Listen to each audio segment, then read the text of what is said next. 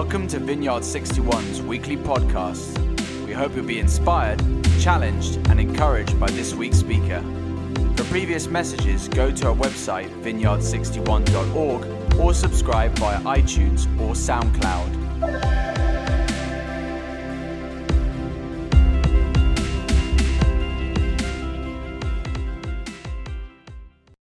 Hey, good morning, guys. Great to be with you here this morning in person, and great to see you guys in Battersea and in Westside as well. My name is Andy Frost. I've been at this campus, I guess, about 4 or 5 years. Trying to work it out now. All blurs, isn't it, really? All blurs. Let me start with a word of prayer. Father God, we just thank you that right now you are at work in our lives. We pray, God, right now as we begin to unpack your word that is so many years old, that you would speak directly into our context here today. May you make us more aware of who you are and of what you are doing. In the name of Jesus. Amen.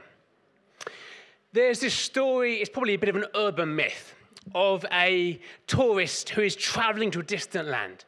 And he's trying to soak up all the different things that this land has to offer. And he discovers that in this land is a famous rabbi.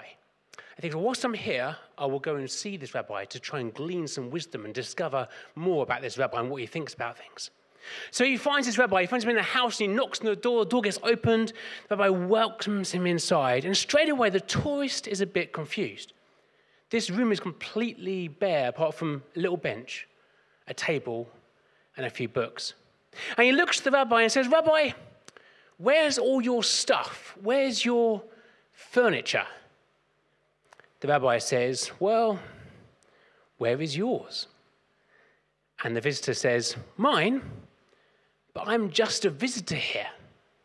At which point the rabbi says, "And so am I." There's something quite profound about that little tale. The idea that life is not about hoarding stuff and collecting things. That ultimately our home is not here, our home is with our Father in heaven. But there's something this story misses. So we can have this mentality in life that we are just passing through. We're just here for a moment. But in Scripture, we discover time and time again that we as Christians are called to a place for a purpose. Where you are is not a mistake. God has called you to your community, to your street, to your workplace. You've just heard just now. God has called you to where you are, and He's called you for a purpose. It isn't just about one day leaving earth. It's about right here, right now. God has a plan and a purpose for the things that you are called to do in this place. In the book of 1 Peter, we have some really helpful ideas of being priests, of being a holy nation, of being aliens in a different world, of being God's possessions, all of these things about our identity. But I want to unpack 2 more ideas this morning. The first is that sometimes we can think of ourselves as tourists. Is anybody else here, as they're kind of walking around London, trying to spot tourists? Is that just me? A few of you do it, okay, it's just me, yeah. You spot the kind of I love London t-shirt, tourist. Or you spot them kind of lost with their map trying to work out how does this underground work? Or when they're on the wrong side of the escalator and you think, tourist. Tourists are all about what can I see? What can I experience? What can I taste? What can I enjoy? What can I Instagram, most importantly? A tourist is defined as a person visiting a place for pleasure. And sometimes I think we can live our lives as if we are tourists just living our life for pleasure. But biblically, I think there's also this idea of an ambassador, that we are called to be an ambassador. Now, some of you guys here might not know this advert. There's a very famous advert from my childhood, which I used to love, okay? We're going to play the advert right now. The ambassador's receptions are noted in society for their host's exquisite taste that captivates his guests. 好刺激啊！ Ferrero Rocher, a taste sensation, rich, luxurious, unique. Eccellente. Monsieur, with Ferrero Rocher, you're really spoiling us. Ferrero Rocher, a sign of good taste. Such a cheesy advert, isn't it? Who remembers that? Does a few hands go up? Yeah? Okay, good stuff. I did think about this morning buying Ferrero Rochers to give you all one as a kind of thing to take away. And I realised how much they cost, so I thought, no, I'm not doing that. That's too expensive. The idea of ambassador, perhaps in our culture today, we often think about a brand ambassador. But here I'm talking about the idea of somebody leaving a different place to be an ambassador. The definition in the dictionary is an accredited diplomat sent by a state as its permanent representative in a foreign country. The idea that an ambassador is sent and they are a permanent representative in a foreign country. And in Scripture, we have this idea of being ambassadors. Paul writes in Ephesians 6, verse 20, I am an ambassador in chains. Which is a really kind of weird concept, because you don't really think about the ambassador in that video kind of in chains. But Paul, because he's preaching the gospel, he understands that he's been sent to this place, he's in chains, and yet he's still being a person who is sent to be an ambassador for a different king and a different kingdom. My challenge for us this morning is this. Is as we live our lives, as we reflect upon the week that has been, are we living more like tourists or more like ambassadors? We're going to open 1 Peter chapter 3, verse 8 onwards. Finally, all of you, be like-minded, be sympathetic, love one another, be compassionate and humble. Do not repay evil with evil or insult with insult. On the contrary, repay evil with blessing, because to this you were called, so that you may inherit a blessing. For whoever would love life and see good days must keep their tongue from evil and their lips from deceitful speech. They must turn from evil and do good. They must seek peace and pursue it. For the eyes of the Lord are on the righteous, and his ears are attentive to their prayer. But the face of the Lord is against those who do evil. Who is going to harm you if you are eager to do good?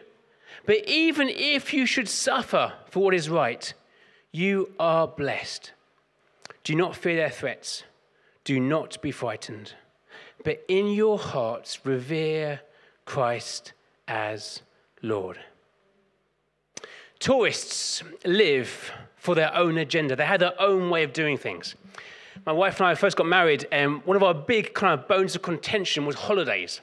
I love surfing, and in my 20s, I would surf anywhere in the world, and I would do whatever it took to surf the best waves. I would quite happily sleep in a sleeping bag on the beach if there were good waves there. I quite happily surf if there were icebergs going past, if there were still good waves. My wife, when we got married, wasn't as keen on surfing. In fact, she didn't even like surfing. She even less liked watching me surf. And she wanted these kind of nice holidays where you have things like beds. And I was like, no, we can just go on this surf place. We can sleep on the beach. It'll be fantastic. No, she said, I want somewhere nice and warm where I can have a nice hotel to relax in. We had different understandings of what a holiday was all about. Tourists have their own agenda. And I guess when a tourist goes to a place, they're looking at what they want to see, what do they want to do, what do they want to experience. And yet ambassadors have a different mindset. Ambassadors have a different agenda. Verses 8 to 9 give us these amazing characteristics, all the way down to verse 11 on the screen now. A unity of purpose. It doesn't mean uniformity, but a unity. They actually laid down their own things to have a unified purpose. A sympathetic nature. That word sympathy comes from the Greek word sim, which means together, and pathos, which means feeling or emotion. The idea of coming together of emotion with somebody else. It's not about selfishness, but about sympathy. Sympathy and selfishness cannot coexist. It's about a deep love. Love one another. A compassionate heart.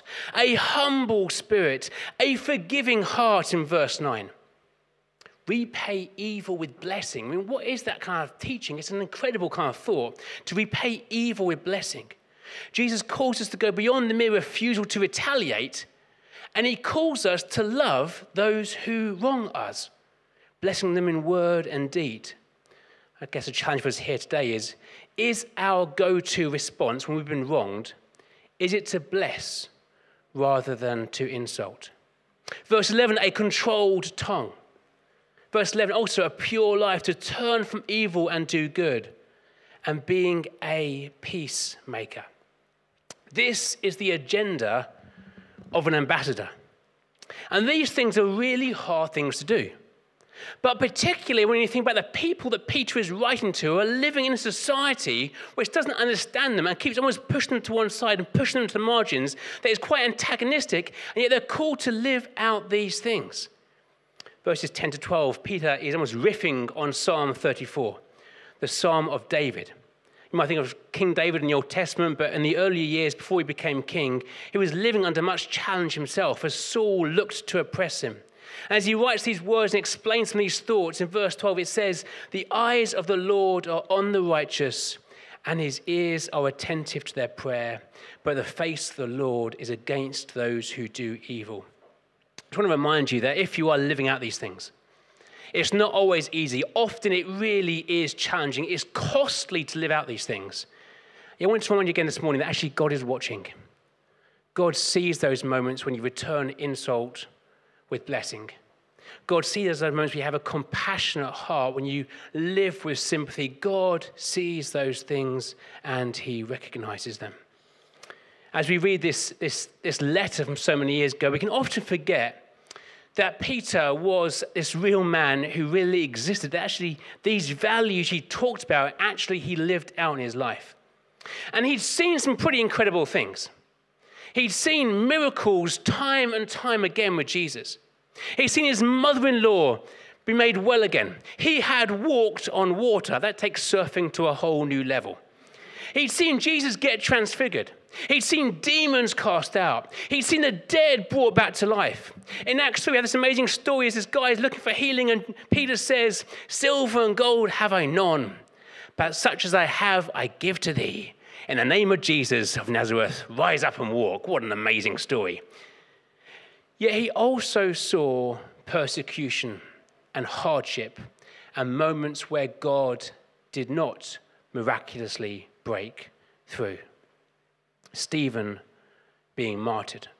And even this letter, as he's writing it, he knows that people are suffering and having a tough time, and God does not always do things as we want him to do. When we see these dual tracks of life, there is the track of blessing and amazing what God does, but also there is suffering and there is hardship that go side by side.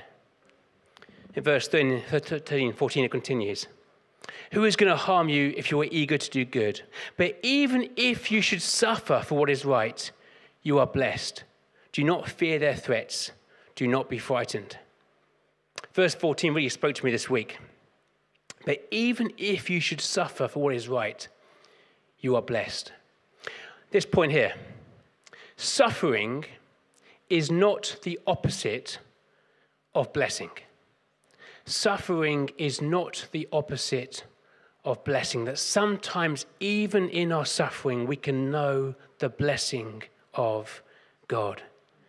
And in verse 13, you would think that almost if you're doing good things, you shouldn't really get persecuted.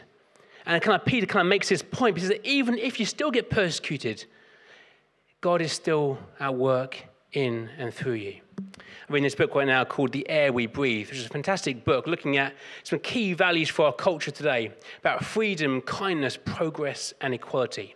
And how actually they all come from Scripture. It's the Christian worldview that's actually impacted the entirety of the Western worldview that we live in today. It's the kind of bedrock to what we do. And what's interesting is that this church, going through a real difficult time, they took these values of Jesus seriously. They represented his kingdom seriously. And because of that, they began to shape the entire future of modern civilization. Tom Holland, the church historian, who isn't a Christian, writes this. "Across the Roman world, wailing at the sides of roads or on rubbish tips, babies abandoned by their parents were a common sight. Others might be dropped down drains. Few had ever queried this practice. Pretty much everyone had always taken it for granted. Until there was the emergence of a Christian people." Christians saw this and they took the things from Scripture. This is not the way things should be. We represent a different kingdom. We're going to challenge the status quo and do things differently. In verses 13 to 17, good righteousness, good conscience, good behavior, doing good, that we're called to live out what it is to be ambassadors of Jesus. But as you think about these things, the challenge can be, well, how do we begin to do this? This is almost like an impossible task. Where does it all start? I think it starts in verse 15. But in your hearts, revere Christ as Lord.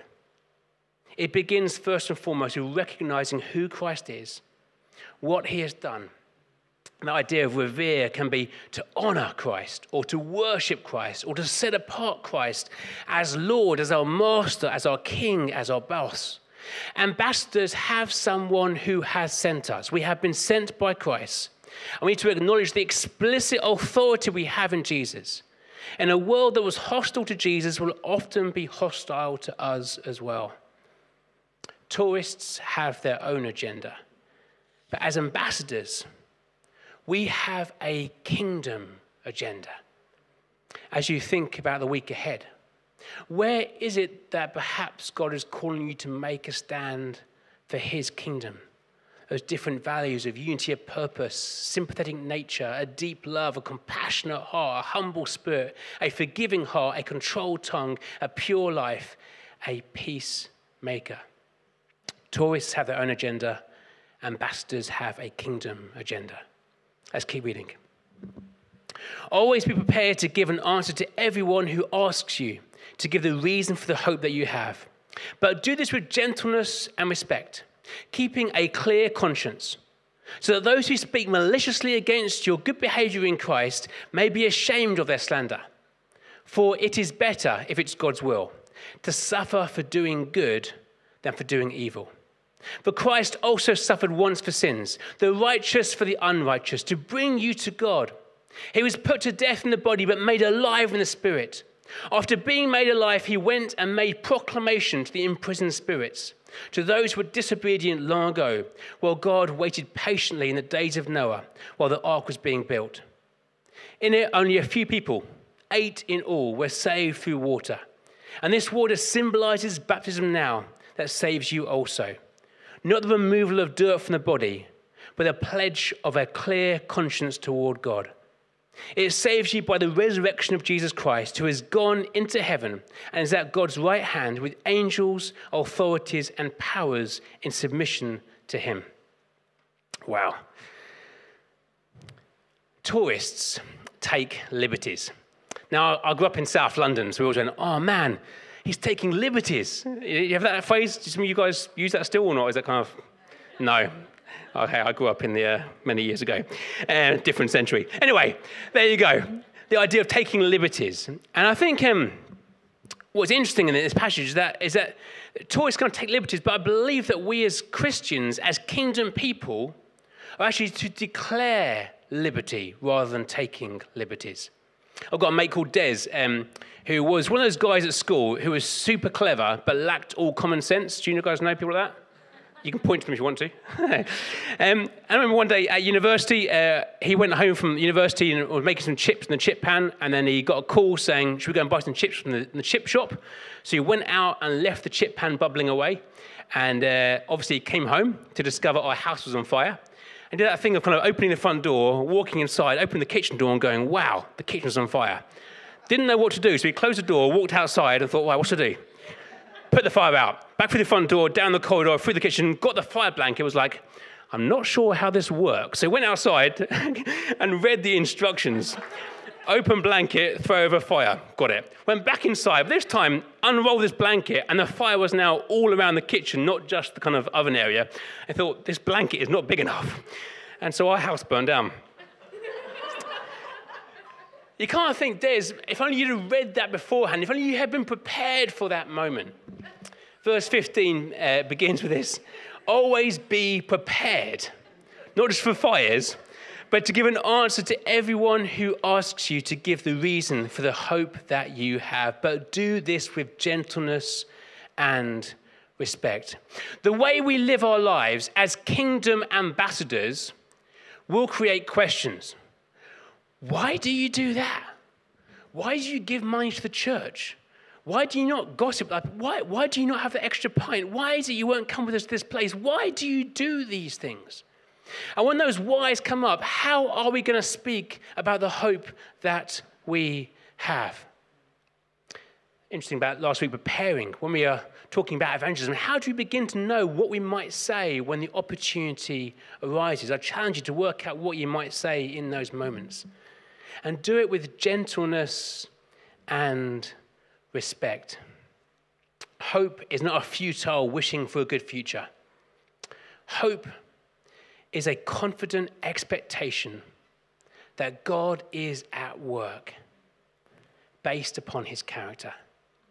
And in these next few verses, Peter begins to unpack that the hope we have is based upon who Christ is and what Christ has done.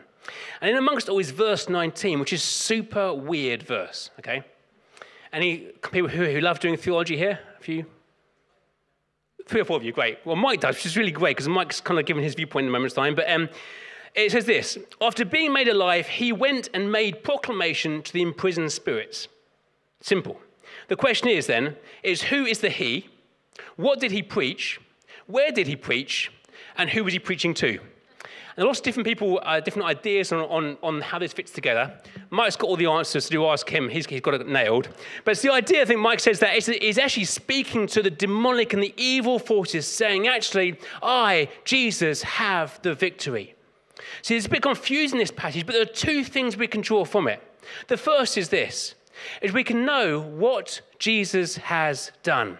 For Christ also suffered once for sins, the righteous for the unrighteous, to bring you to God. That ultimately we know that Christ has come to earth, the incarnation. He went to the cross, and that he defeated death and became victorious. This gospel message means that we can know God.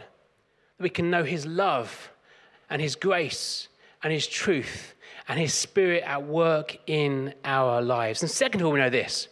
We know where Jesus is now, verse 22. He sat at the right-hand side of the Father with angels, authorities, and powers in submission to him. We know how the story ends. And we have that sense of hope and expectation because we know that ultimately Jesus defeated death. We know what he's done, and we know where he is now. And then he begins to unpack, Peter, this kind of imagery around Noah. You might think it's a bit of a weird imagery to use here, but what he's trying to get across is this, is that in the time of Noah, things have got so wicked and so awful and so terrible, and it can feel like these people in 1 Peter, they're going through a really difficult, challenging time where the church is under attack in different ways, and yet, despite it all, God is still in control. Deliverance will come through. The idea of the water being a symbol of God's judgment. There is a way through because of the cross. As ambassadors, we have a gospel to share, one of liberty. In a culture that speaks of the freedom to do things, the gospel also says that we are not constrained by the desires we have within us. I love this little prayer that James Bryant Smith writes, which often I've reflected upon at different points in my life, just to kind of center myself. It's this: I am one in whom Christ dwells and delights. I live in the unshakable kingdom of God. The kingdom is not in trouble, and neither am I. A little simple prayer that as we go through some rocky and difficult times, as perhaps people take liberties, as perhaps we can feel oppressed at different times, we can remember the truth that what Jesus has done and where he is now. Tourists take liberties. Ambassadors promote liberty. Liberty from sin, liberty from patterns of behavior, liberty from the past, liberty from the fear of death. We are ambassadors of liberty. Chapter 4. Therefore, since Christ suffered in his body, arm yourselves also with the same attitude, because whoever suffers in the body is done with sin. As a result, they do not live the rest of their earthly lives for human desires, but rather for the will of God.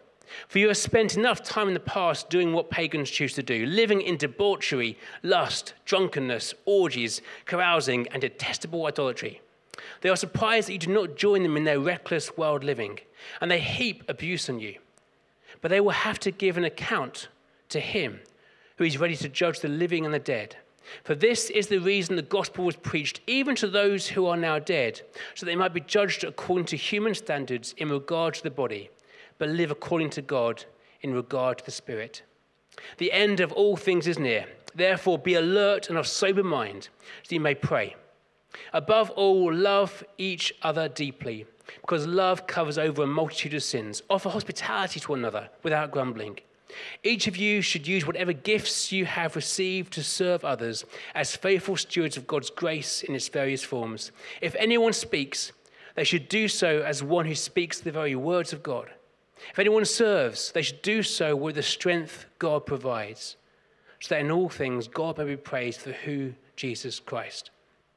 To him be the glory and the power forever and ever. Amen. Me and my brother are super competitive. Anyone else here got siblings who are competitive? Yeah, we did a half Ironman a few years ago, and it was on the swim. I was absolutely demolishing him. It was like that look of glee on my face, like yes, I have nailed my brother. Ha ha. On the bike, I got a puncture, and my brother kind of zipped past me, and it was so bad. And then I got a second puncture. I ended up being so far behind that they closed down all the aid stations. Yeah. So it's super hot day like today. I was cycling along and every single water place had run out of water. It was absolutely horrendous. They had the half marathon, and again, everything had closed. I'm the last by a long way, having had 2 punches, by the way, just to make that clear. I had 2 punches. And I was absolutely drenched in sweat, trying to get along. I finally finished across the finishing line, and they gave me a pint of beer. And it looked like perfect, the kind of glistening kind of thing on the side, like you have in adverts. I had a sip of it, and I was sick. Because my desire looked so nice, but more than anything else, I needed to have water. I was desperate for water, so dehydrated, this desire that I had. What is our desire? In this story, the tourist, if you're a tourist in a different place, you're always looking at what are your desires? What do you want to see? What is a pleasure that you want? And it kind of lists them here: debauchery, lust, drunkenness, orgies, carousing, and detestable idolatry. They are surprised that you don't join them in their reckless, wild living. So as Christians, we'd say, I'm sorry, not today. I don't want to join you in your reckless and wild living. Thank you very much. We're called to live out a different life. But ultimately, we begin to discover what God has put in our hearts, the desire that God has for us. Verse 2, as a result, they do not live the rest of their earthly lives for evil human desires, but rather for the will of God. My last kind of point is this. Often we are asking the question, God, what is the will for my life? What do you want from my life? And I think over the years, I've been so caught up with that question, is what should I be doing for God? Where has God called me to be? What has God called me to do? That I've missed a much more fundamental question, is who am I called to be? That the will of God for my life is to be more like Jesus. We can have those narratives spoken over our lives, go and change the world, which is fantastic, but it begins first and foremost with discovering who we are called to be. Chapter 4, verse 11, if anyone speaks, they should do so as the one who speaks the very words of God. Wow, to speak the words of God, that sounds pretty challenging. It continues. If anyone serves, they should do so with the strength God provides, so that in all things God may be pleased through Jesus Christ. How can we serve in this way? How can we speak in this way? Well, it has to be about prayer. That fundamentally being an ambassador for Christ is about being somebody who connects with God in prayer. We need his Holy Spirit to empower us to live out this role as ambassadors. I'll skip towards the end now, this. The end, I mentioned here, the end of all things. That as you begin to work out what life's all about, I've got a friend recently who is terminal 4 cancer, stage 4 cancer, and just kind of talking all through them, it suddenly puts life in perspective, doesn't it, those kind of moments? We suddenly discover actually life won't just go on forever. And it makes you think, actually, what is my life all about? And perhaps this kind of challenge for us here is, are we really being ambassadors for God? Because tourists serve themselves, ambassadors serve the King. So this morning, it's reflecting on this passage in 1 Peter.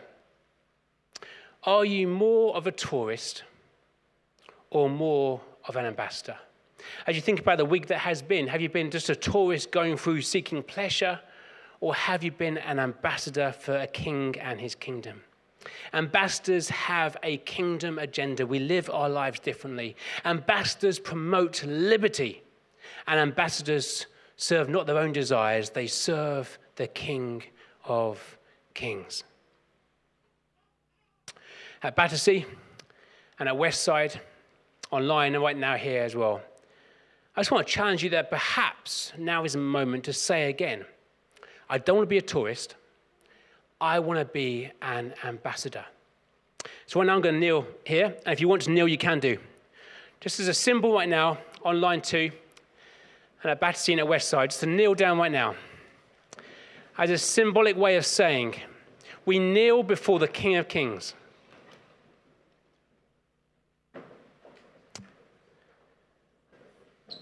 And Father God, we do this because first and foremost you love us, because first and foremost you sent your son Jesus, because first and foremost he went to the cross to bring us into relationship with you. And we respond by saying we don't want to just live like tourists. We don't want to just seek pleasure day in, day out. We want to be ambassadors for you. And so we humbly on our knees now say, God, we bow ourselves before you, the King of Kings, and say, be King of our lives. May Christ dwell in our hearts. May we live our lives differently, showing what it is to be ambassadors for you, showing a different kingdom. We thank you that you send us into a place with a purpose to live out our lives for you. And we welcome you right now to have your way in our lives. Even if at times there is suffering, may we know the blessing it is to be in relationship with you. And right now we come before you and we say, King of Kings, speak into our lives. Empower us by your Holy Spirit, that we could truly be ambassadors for you here in the 21st century in London. Have your way in our lives. May we decrease and may you increase. In the name of Jesus. Amen. Just going to invite the band up again now.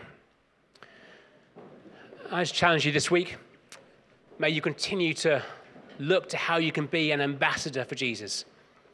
In your workplace, in your community, in your home. Amen.